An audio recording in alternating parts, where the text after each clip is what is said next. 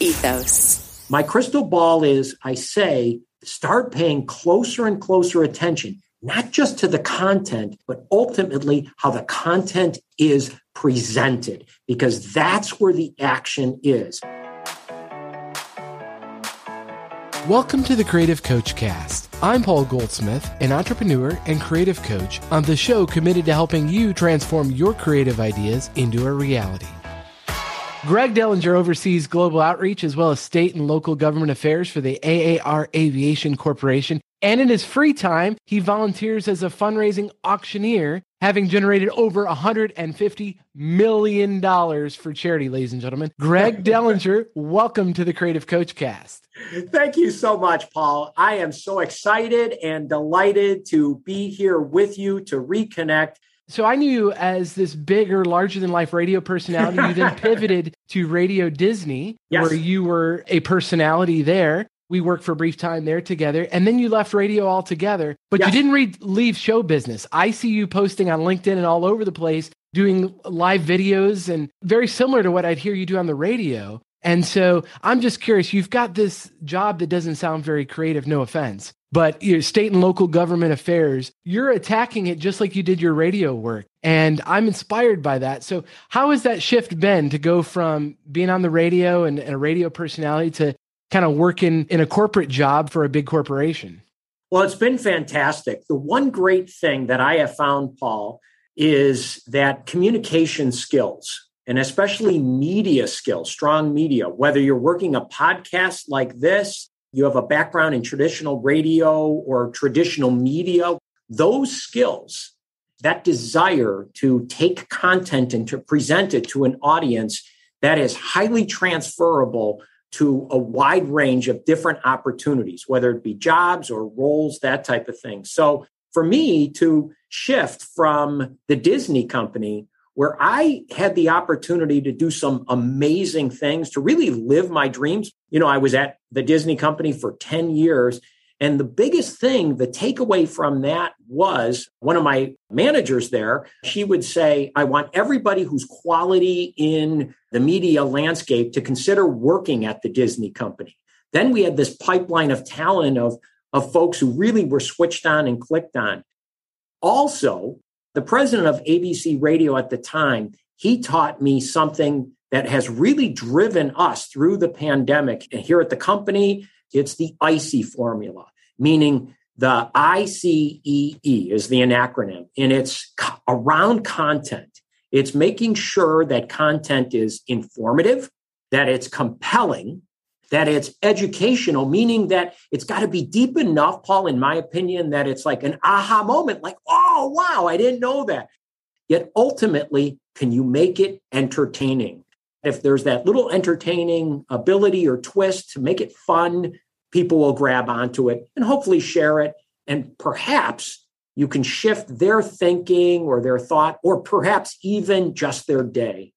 The neat thing about AAR is I started off here as a recruiter. Was my grandfather was an aircraft mechanic.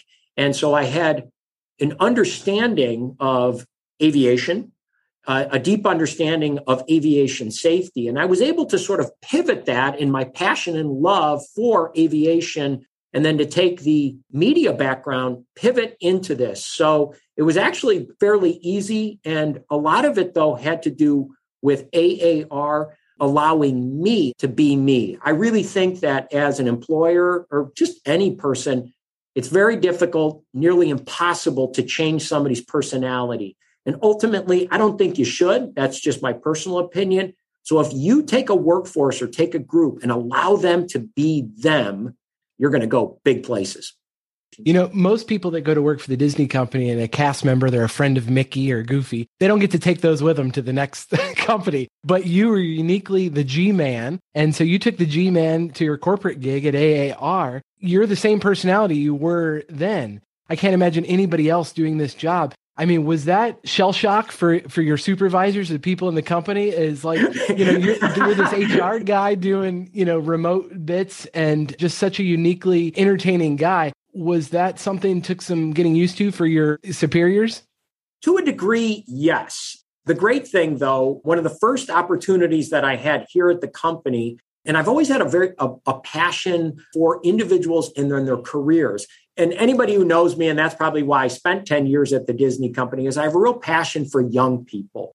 And so one of the first opportunities I had here at AR was to work the internship program. I always had the students deliver a final presentation in front of senior leadership. Many times young people want to go right to the tippy top. So if you're at Amazon, you want to be like Mr. Bezos. And that's right. Great. That's great. And I will help you get there and affirm that. Yet let's take a deeper dive to really what it's going to take to get on the skinny branches to make something like that, an ascent like that, whether you're an entrepreneur or what, to really understand the challenge that you're going after, because it can be done. So in one of the final presentations by one of the students, they had obviously Googled me and had this whole, like, where did the G-Man come from? My like 8x10s that we used to pass out at remotes. And I had this like silver jacket on. And I mean, it was just like, and they're like the G-Man. So it's sort of just stuck from there.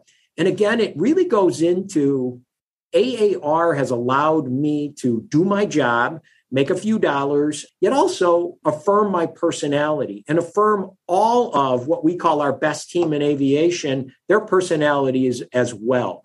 Every idea could be potentially a good idea. I was just with senior management last Thursday, and one of our senior leaders said, we're open to all ideas. They're all good ideas on how we can potentially grow a workforce at a particular location. How do you encourage folks to find mentors, to find guides, or maybe they're stuck in a job? That's kind of the point of this Creative Coach Cast, is to really offer encouragement to people that feel stuck and they feel like they've got a creative dream, but don't know where to start or don't feel like they can necessarily do it where they're at now. What kind of encouragement do you offer people that aren't able to quit everything and, don't know where to find a mentor? How do you encourage them? In a couple of different ways. First off, I'm a very spiritual person. And when a person is created, there's already a plan in place. We as human beings, we have these amazing dreams, things that we would like to do or accomplish. Yet many times too, I just simply can't start over financially to go after this dream. So my encouragement to those individuals would be read and take in as much content as you can so you can come up with a plan. Ultimately, I recruit very heavily aircraft mechanics and pilots. That's sort of an area that I put a lot of focus on. And so I many times say to especially younger people or people who are looking for that next page or of their lives is find somebody who's done it. Yeah. Find somebody who's either doing it or has done it. And the internet is fantastic for that. Reach out to that individual in one way, shape, or form. And don't give up so easy. Just because he or she doesn't return an email, that's okay. And so find somebody who's done it, follow a similar path, network with those individuals, don't give up, and then course correct along the way. And then ultimately find a way to monetize that.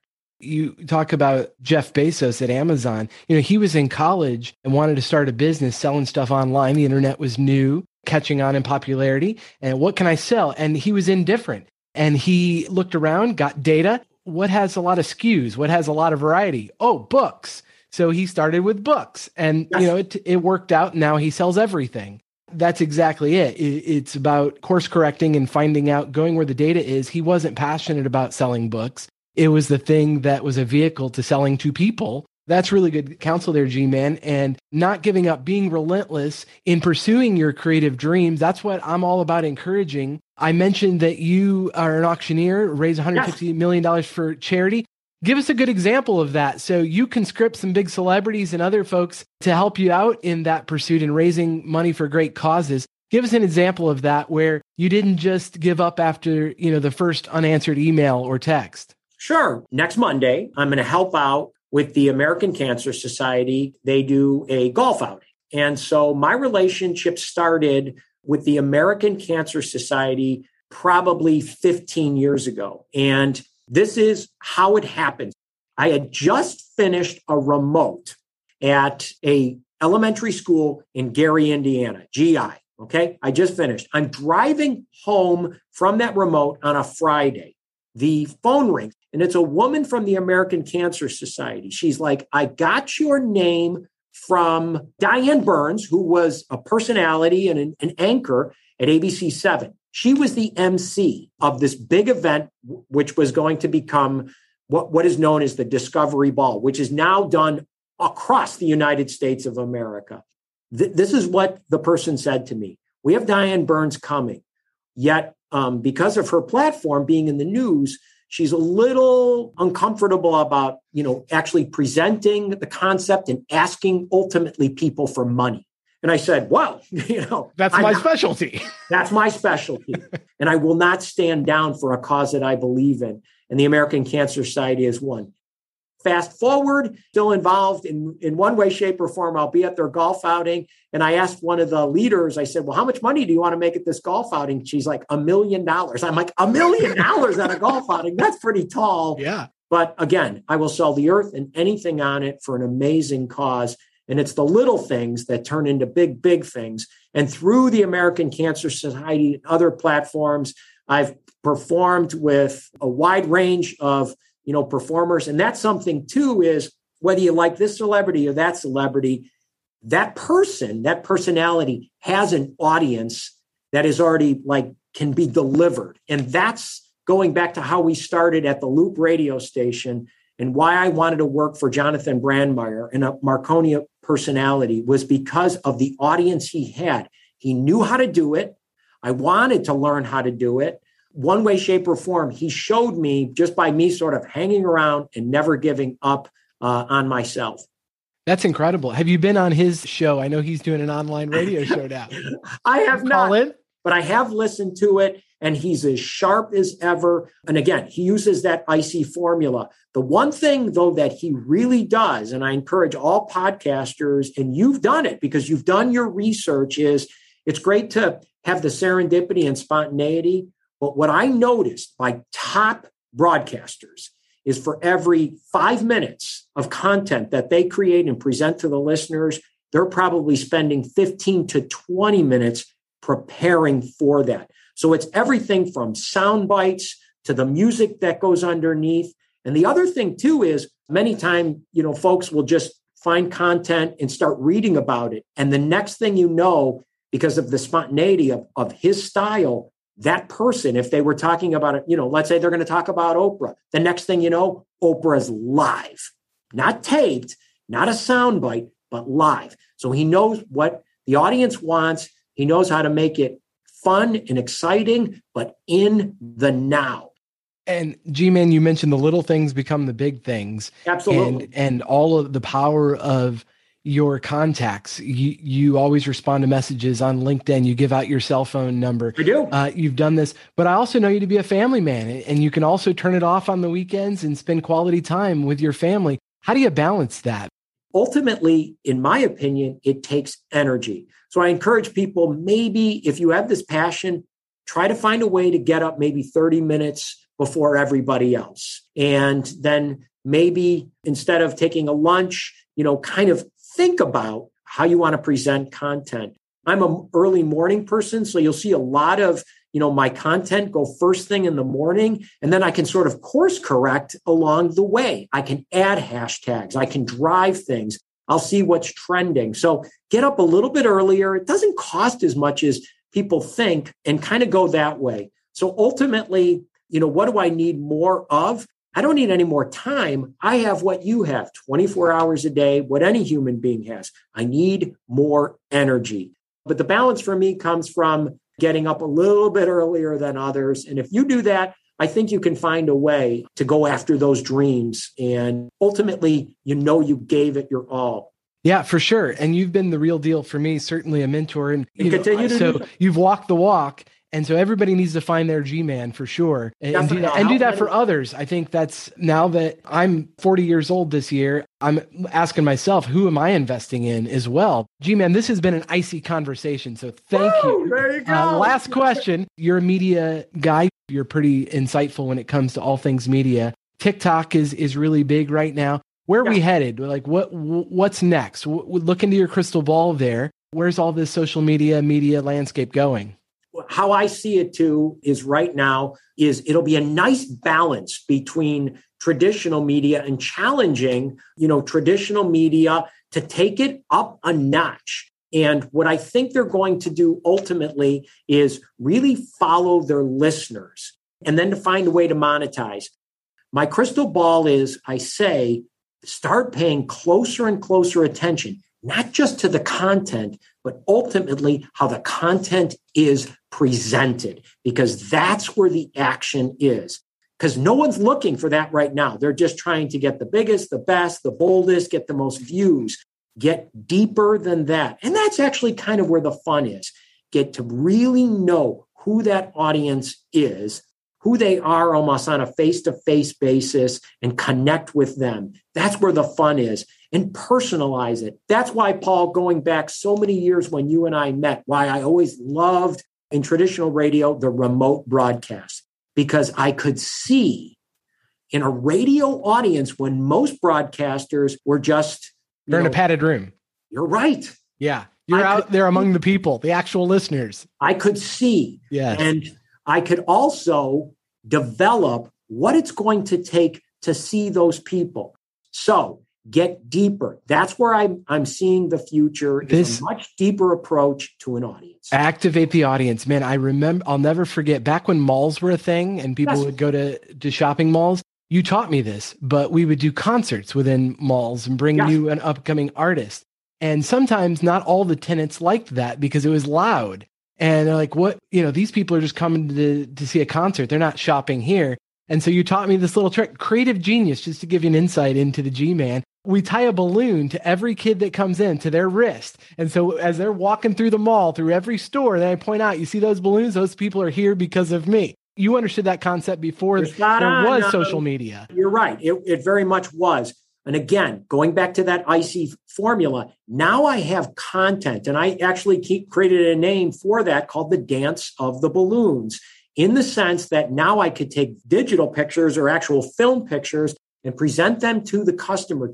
And then what's the next version of a mall or a location? What do they have? They have the ability to get people together. So it's going to be, post-COVID, even though traditional malls might be moving in a different direction, you're going to find an experience factory, if you will. And that's what I firmly believe. And I'm starting to see it in a large market like Chicago, repurpose areas. And that's something too, that for those that are creative, and especially men and women who have grown up, who are now in their 30s, 40s, and 50s, you grew up in a magical time that you saw traditional content. So you've seen the past.